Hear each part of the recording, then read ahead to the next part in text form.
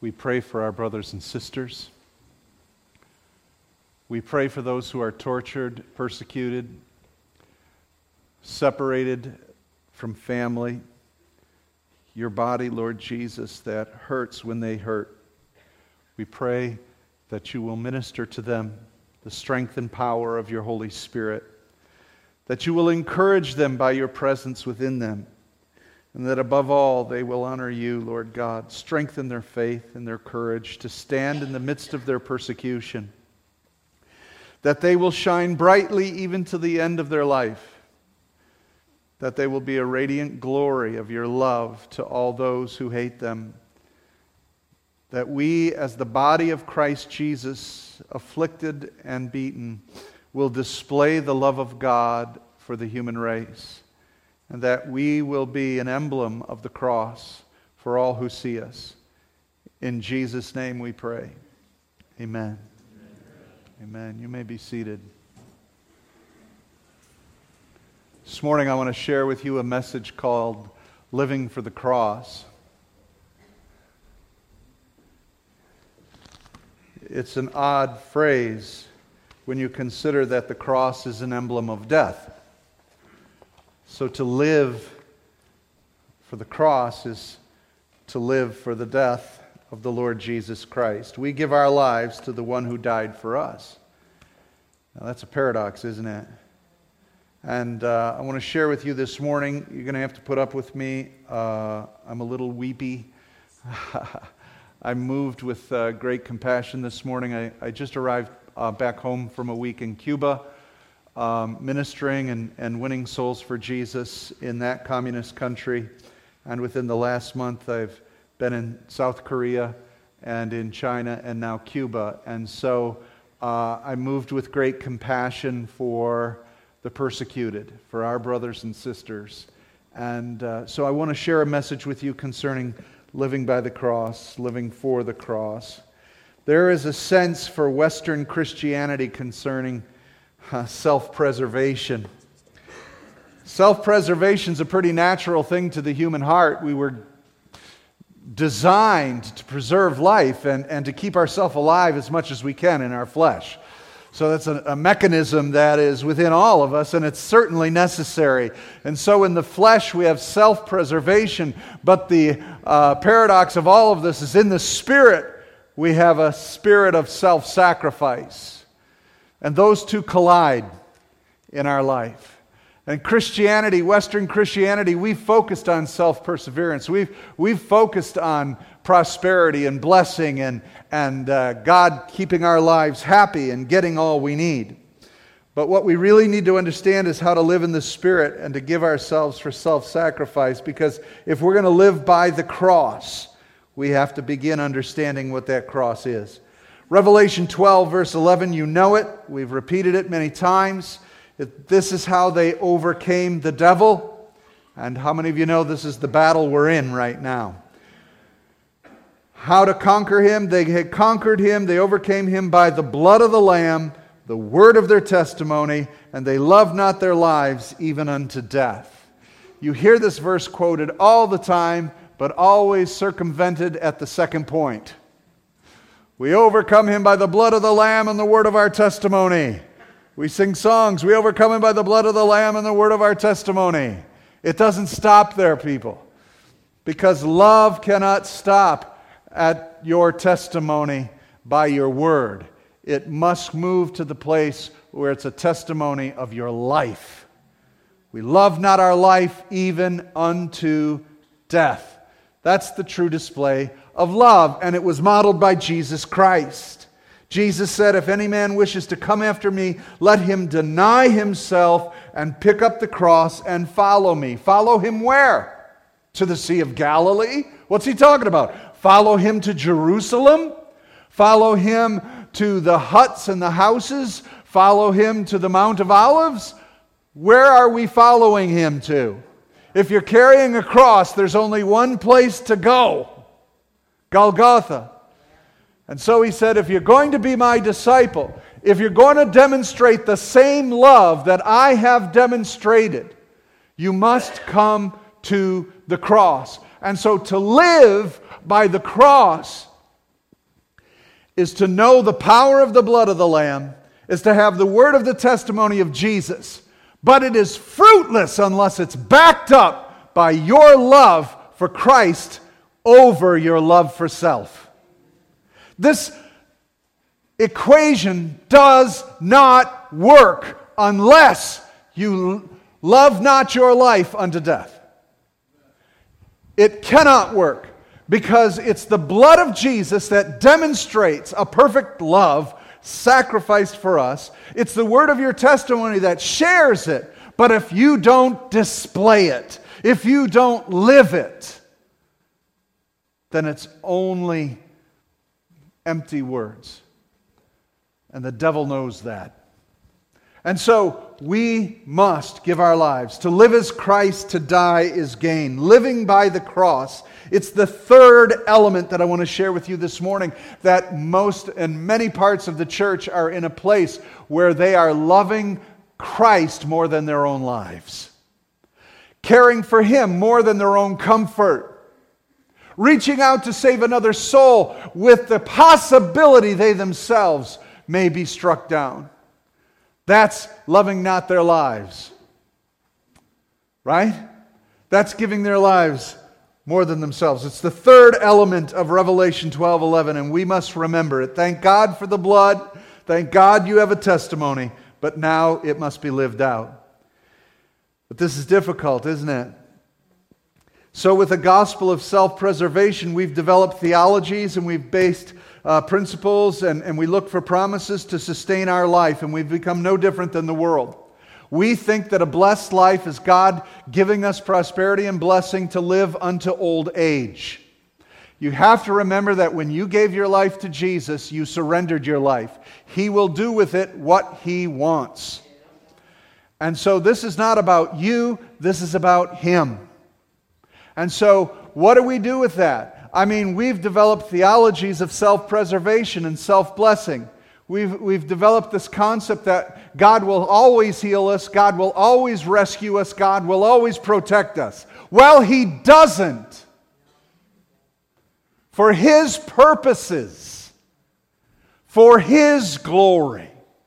27 people were shot in a church in Texas last week.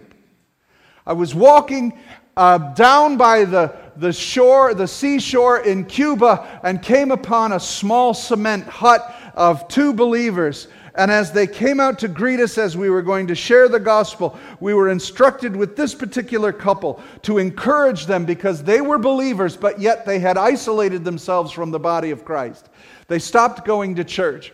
And as we came to their hut to talk to them this week, they came out and said, "We're so sorry." And I sorry for what? When you're in Cuba, you have no communication with the outside world. And I said, "I don't understand." And our interpreter said that there was a shooting of 27 people. It was on, that was Sunday, right? And this was on a Monday. We were at the house. And I said, "I don't know what you're talking about." And they brought out a paper, a Cuban paper that expressed all this. And they were so sorry and so sad. It was so odd to hear this in Cuba about America and to consider these people. And of course the question is, where is your God?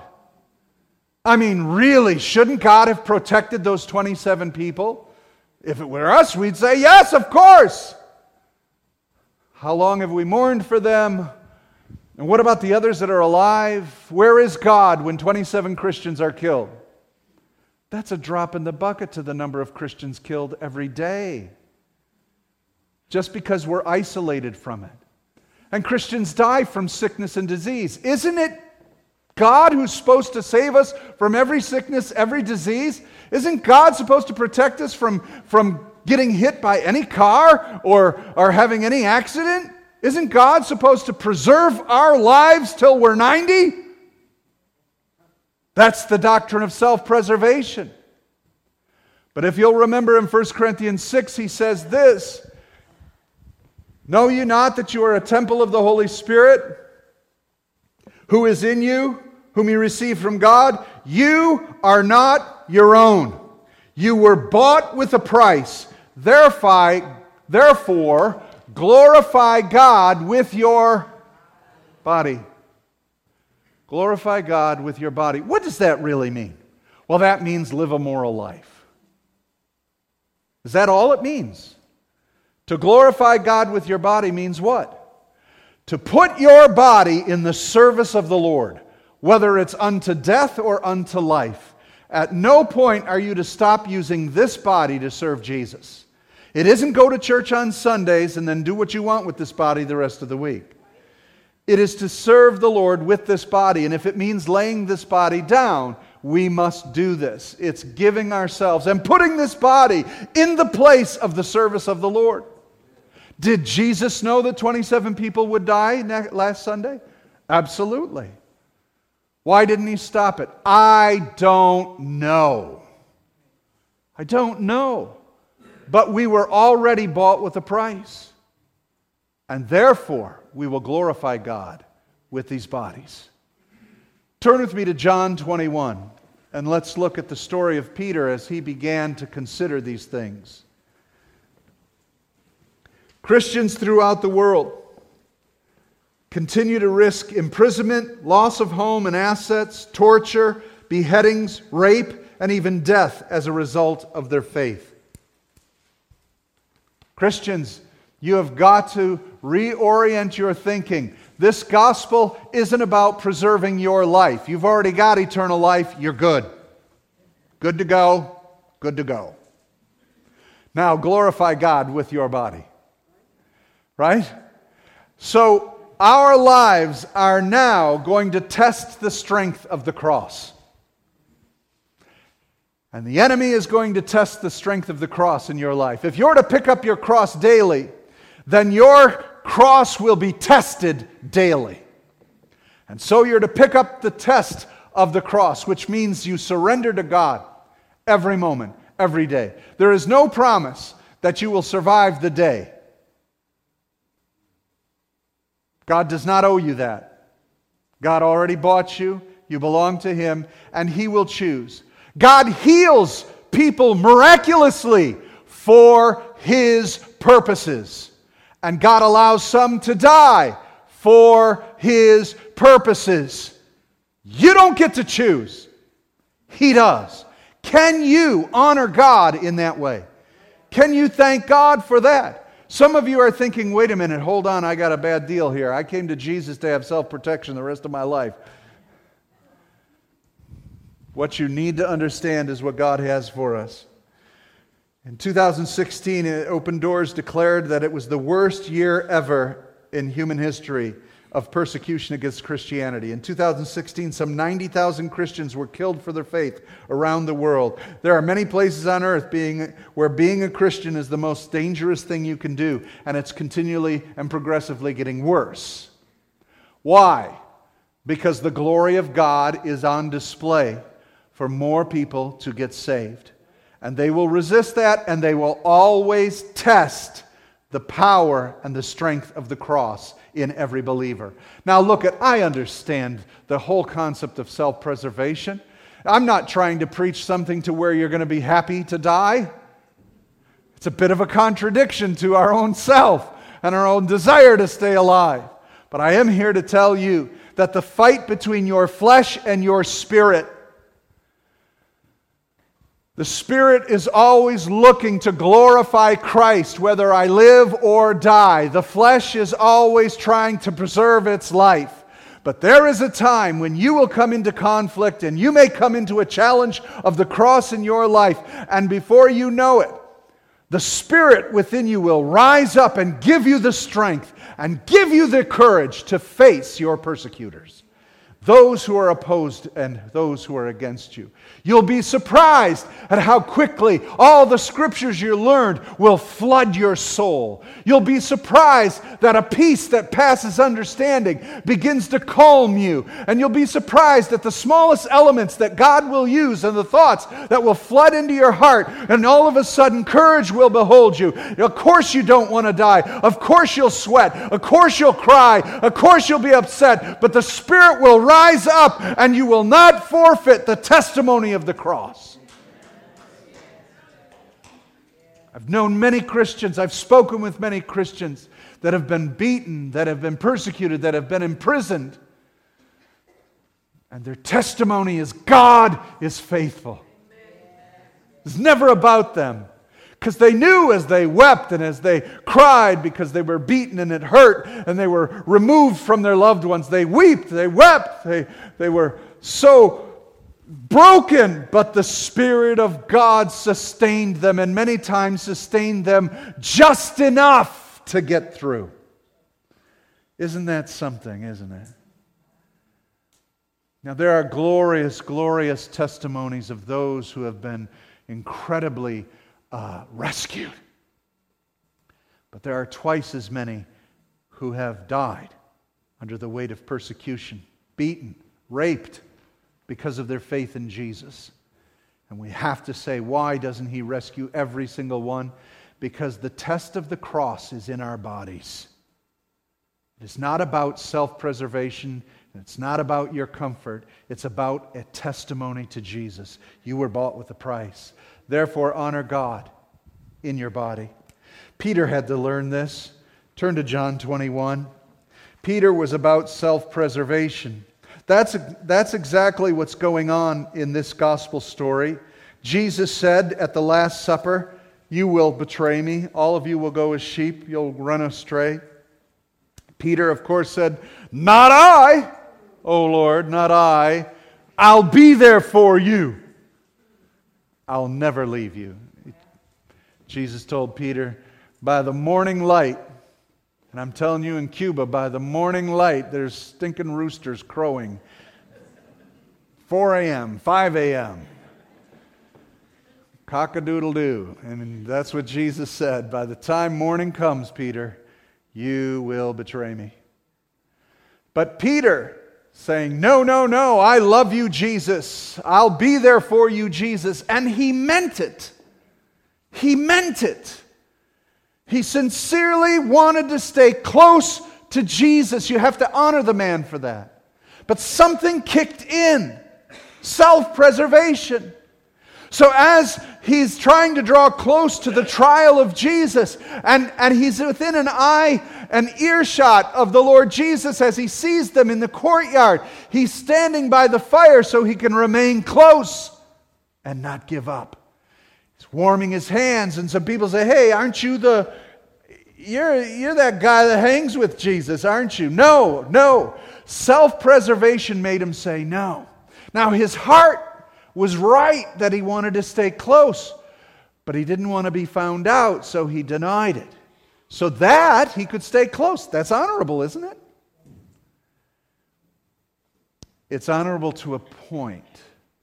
And so the question for all of us is, how honorable is our faith? To what point do we begin to self-preserve over our faith? A second time, the night's going on. In the middle of the night, there's more, and another person comes up. "Hey, you're that Galilean. You're the one who walks with Jesus. We've seen you." No, it's not me. He's conflicted. I'm not going to leave Jesus. But that ain't me. And then last of all, a little girl, a maiden. Isn't it interesting in how bad it gets? I mean, little kid, couldn't you say, "Yeah, but keep it down"? I wasn't in that place. That's another thing for us to judge and test to see. During the great persecutions in the early church, there were many who forsook the Lord and in great repentance wanted to come back into the church. And many Christians had a difficult time to decide whether those who forsook the Lord should be allowed back into the church. What would you do? What would you do? And how many in this congregation would deny the Lord? Because when it comes right down to it, don't you belong to Jesus? And it says Peter cursed. Now that's, I'm not going to curse right now to illustrate my point. You would all be offended. But you can imagine Peter cursing, making his point, "That's not me," and then cock-a-doodle-doo. The rooster crows. And his heart breaks within him. that his preservation of his own self for the sense of being a follower of Jesus failed him because he loved his life more than Christ. It's hard to know what to do when you're in situations. So Jesus comes back to him and asks him 3 times, Peter, do you love me? Do you see what the question is? What is the motivation? Do you what? Love me. This is all about loving Jesus.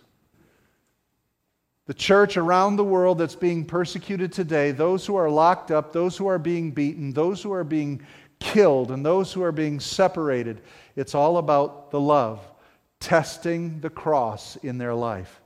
Their love for Jesus Christ. If you love me, you will follow me. And so we follow him to the cross. And so Peter's love was tested, and Jesus says this, do you love me more than these? Now, I don't believe that Jesus was asking him, do you love me more than these other disciples love me?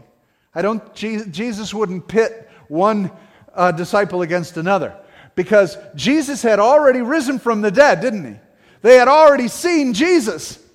They knew he was resurrected. And what did Peter say? Let's go fishing. He was confused. I don't know what to do after this. He's conflicted. He probably thought, I'm out of the game.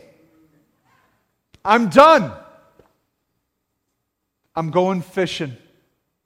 Don't you love the way Jesus is, though? He never gives up on us. We may fail him once, twice. We may fail him 3 times in a night. And we go back to what we know, and we go back to living the life that we thought we were meant to live. And then guess who shows up? Guess who shows up for us? And he puts fish on a grill. He sacrifices the fish. Another symbol of the death and resurrection of Peter's own life. He puts the fish on the grill by the fire in the morning light, the same place where Peter betrayed him, by a fire at the morning light. And he says, Peter, do you love me more than these? This is another opportunity, Peter. What do you think? Peter says, I really like you, Jesus. When you look at the proper language in the Greek, Jesus says, Peter, do you agape me? And Peter responds, Lord, I phileo you. Well, those are 2 distinct loves. One is a self-sacrificing love, agape, which Jesus demonstrated to all of us. The other, phileo, is a brotherly love. Do you love me more than these fish, Peter? Well, again, the context. Do you love me more than your old life? Do you love me more than the way you made a living? Do you love me more than what you think is your identity? Because, brothers and sisters, most of us here have no clue to who we are. We don't understand our identity. You think your identity is the person that was born and raised in your household from your mommy and daddy that went to this elementary school, that high school, and this is your career, and this is how you live, and that's what you're locked into. That is not your identity. Your identity is that you're a child of the King, a son of God, the bride of the Lord Jesus Christ. You have a hope and a future and a purpose in the realm of the Holy Spirit with gifts and the fruit of the Lord in your life. That's who you are. Amen? And if God chooses to test your cross and the love for the cross by some means that may end your life, be it unto His glory. You may have to suffer, but it's all a test of the cross in your life. Peter, do you love me more than the fishing? Do you love me more than your occupation? Do you love me more than the familiar? Do you love me more? I'm going to take you into territories. Do you agape me? Will you sacrifice your life for me? You know, Jesus, I really like you. And I really feel that's where many folks are in the church. I like Jesus. He's so awesome. Because He answers all my prayers and my needs. Peter says, well then feed my lambs. Feed my little ones. Wow, that's heavy. You want me to tend to the innocent young ones? Then he asks him again, Peter, do you love me?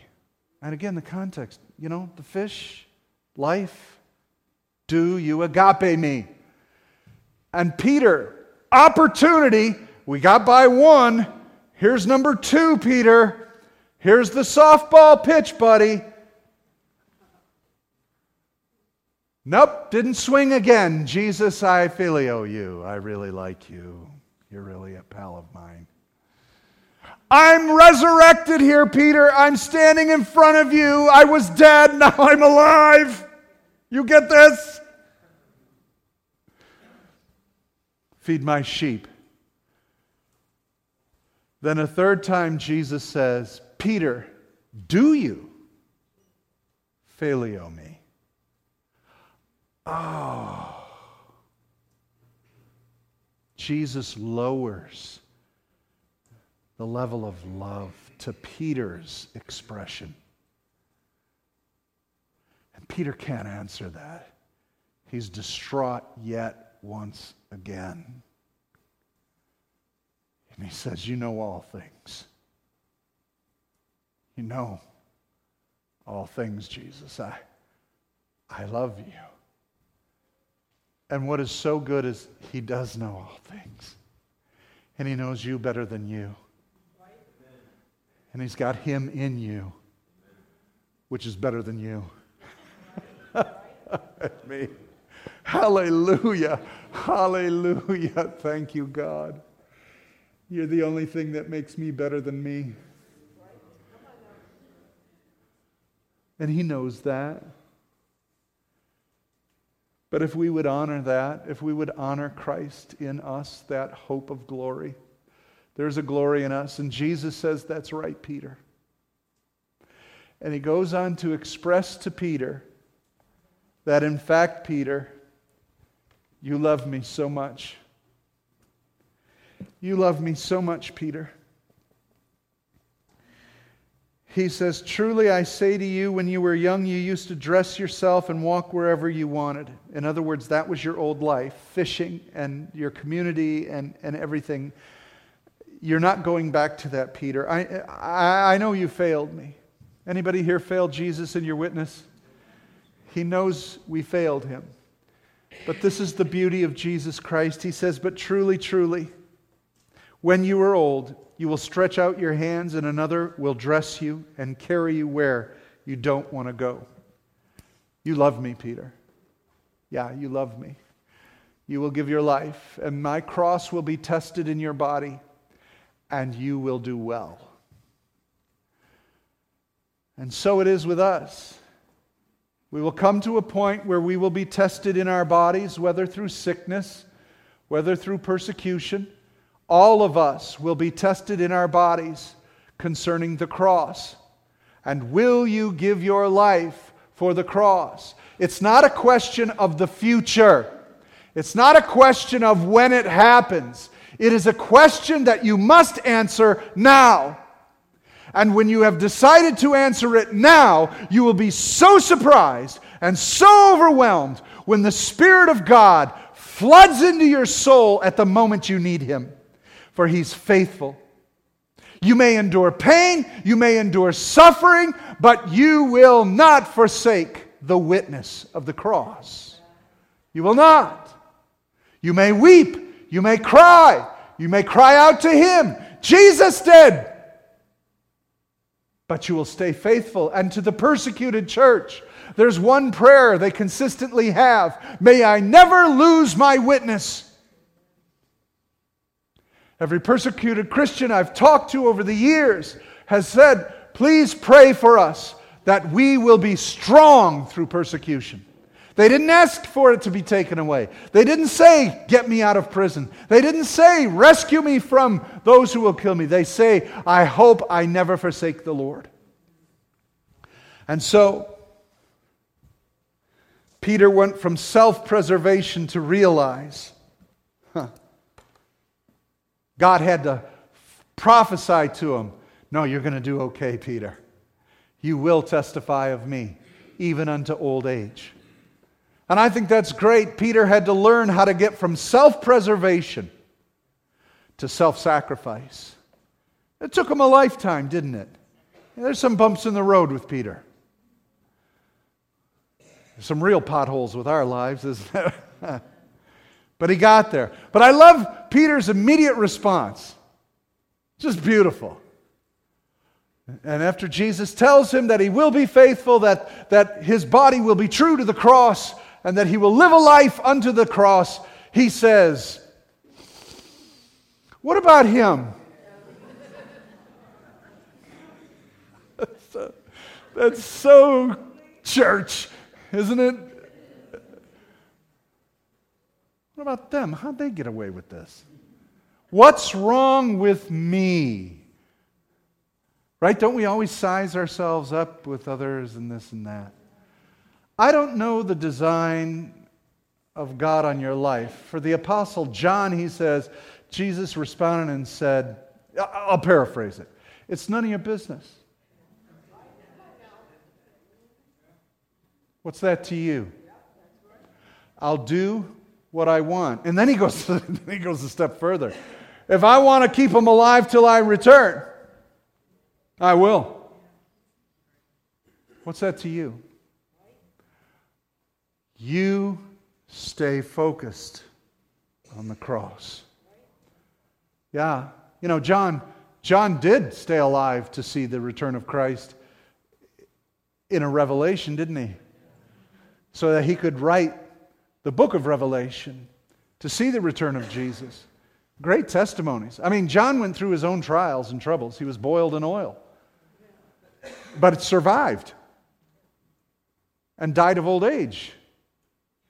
Wow, how about that? Did Peter think, I got gypped?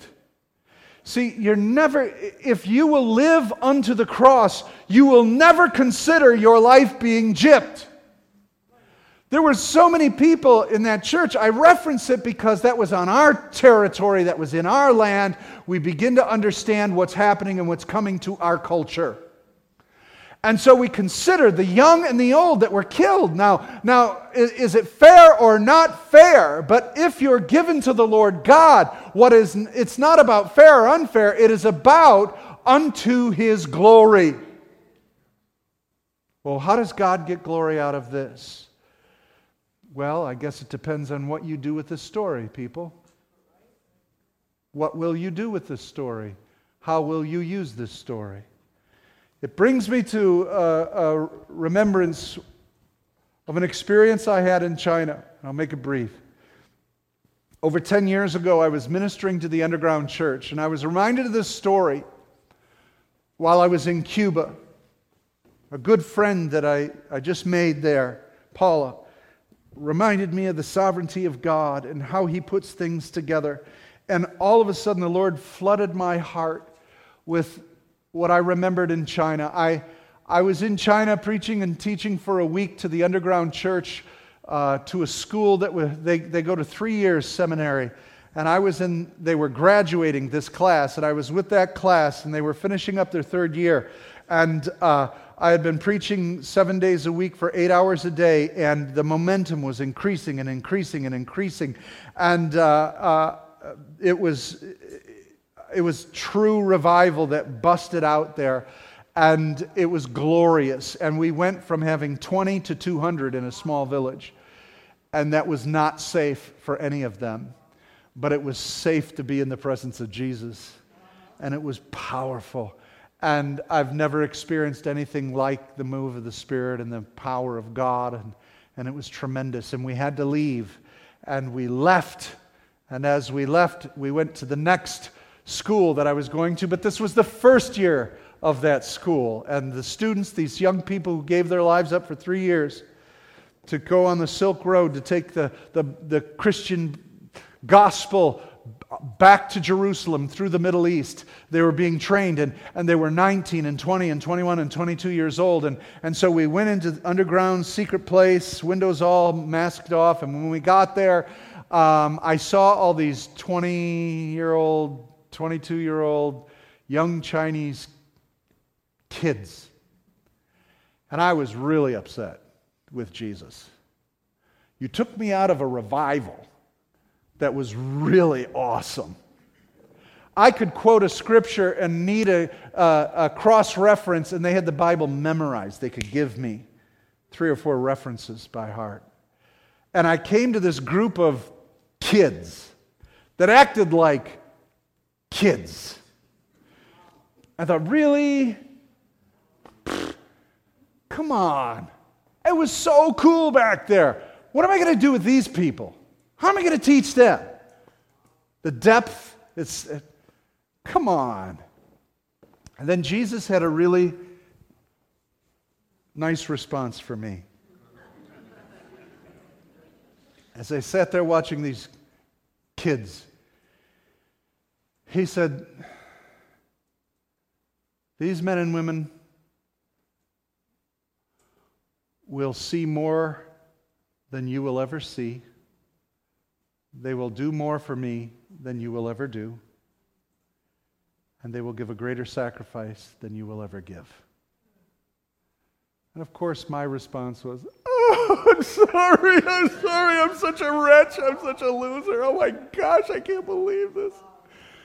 I mean, it just pierced my heart, and I felt like an idiot before the Lord. But then, as Jesus always does, the thought struck me. If that's who they are, why did you bring me to teach them? What a privilege. Who am I? Then I was doubly slammed down to the ground. Oh God, what am I supposed to do with these people? And we began to teach. Many of them separated, don't have fathers. They began to sit in my lap and hug me. They began to love on me. They asked if they could call me Dad. It was so powerful, so moving, and giving them. And I had the privilege of baptizing them and immersing them in water. And many of them came, and one day we were talking, and they began to tell me where the Lord showed me they were going to die. I was dumbfounded. They said, well, I know that I'm going to die in Iran. The Lord showed me that I'm going to give my life in Saudi Arabia. And they were counting it a joy and a privilege that someday they were going to make it through the Middle East to be a witness into that territory and to burn as a cross and burn their life into the church in Saudi Arabia, in Iran, in Iraq. Had never thought or heard of anything like it. But you see, they were bought with a price, no longer their own. Peter was bought with a price. He didn't concern himself with someone else. I don't know how you're going to live your life or end your life, but you've given your life. And so the rest now is for Jesus. The rest is for Jesus. And so you live your life unto the Lord. Peter said this in 1 Peter 4:12, dear friends, don't be surprised at the painful trial you're suffering, as though something strange is happening to you. Persecution, trials, pain, suffering. Peter says, that ain't strange to the Christian.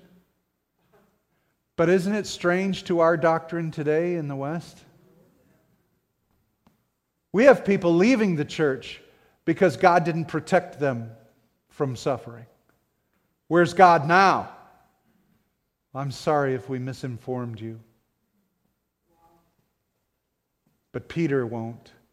You will suffer. You'll have trials. This is not strange. He says, rejoice that you participate in the sufferings of Christ. Because you see, the suffering of Christ is a demonstration of your love for Him. And so I conclude with this. Nero prided himself as being the enemy of God. Peter ended up in Rome in his final days. He was thrown into a prison called the Mamertine. For 9 months he was in absolute darkness. He endured monstrous torture manacled to a post. In spite of all the suffering that Peter was subjected to. And he remembered the voice of Jesus, "Do you love me?" Here was his opportunity to answer what he had messed up 2 times before. First at the trial of Jesus, second on the beach, but now was the day to answer. Being beaten, being stuck in a prison. The question now to Peter, do you love me? Peter, stuck in prison and suffering, in spite of all of it, converted his jailers, Procesus and Martinius, and 47 others he brought to Christ. And as he was being led to the cross and his wife was led to the cross, he encouraged her as she was nailed to that cross. And as she was being nailed, Peter, broken and beaten, encouraged her to have faith and to love Jesus and to testify to the glory of the cross. And as his wife died, they then took Peter and threw him to the ground. They nailed him to the cross. And as they began to nail him and raise him up, he said, "No, no, please, please, do not hang me upright on this cross. I am not worthy to die as my Savior." He said, "Hang me upside down on this cross." And they put that cross upside down. And Peter finally had the opportunity to answer Jesus' question. "Peter, do you love me?" And he didn't just say yes. And he didn't say filio. He said, "Yes, with all that I am, I test the strength of your cross in me." This is our body, the church. These are our brothers and sisters. Whether unexpectedly they are killed, or whether they are tortured and know that they're going to their death, or maybe they will survive the persecution and they don't know what's next. Do you love me? Is the question. And will you live for the death of the cross? This is the question. Let us bow our heads.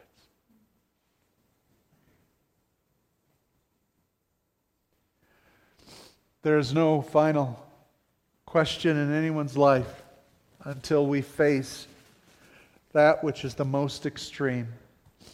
The self-preservation of our flesh or the glory to God in our spirit. I pray to all of us we will be strengthened to live by the glory of God in our spirit.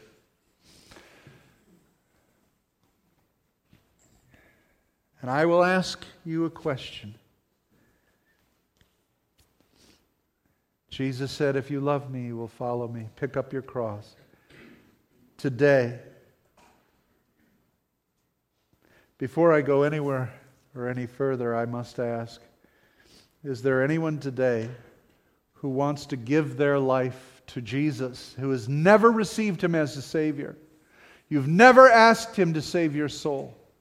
But today you recognize, you may have grown up in church, you may know the things of Jesus, but He asks you right now, do you love me? Will you give your life to Him? Is there anyone who would give their life to Jesus this morning who has never given their life to the Lord? Anyone this morning?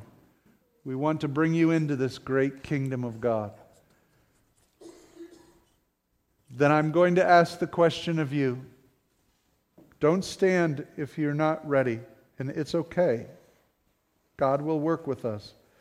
But I must ask the question, how many who will live for the cross? And what that means is, whether you live or die, It's to the glory of the cross.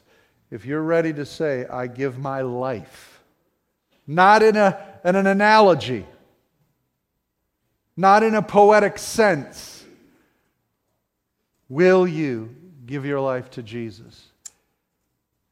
If you can answer that, stand.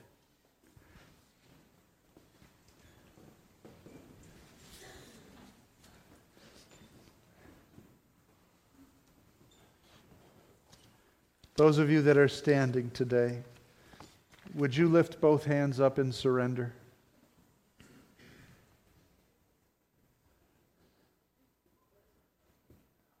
Repeat this prayer with me. Dear Jesus, I give you my life. I surrender all. I stand with the body of Christ around the world to live for the cross.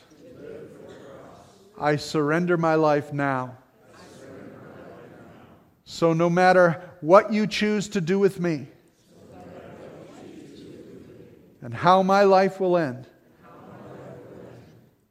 I will live for the cross and give you glory. Amen.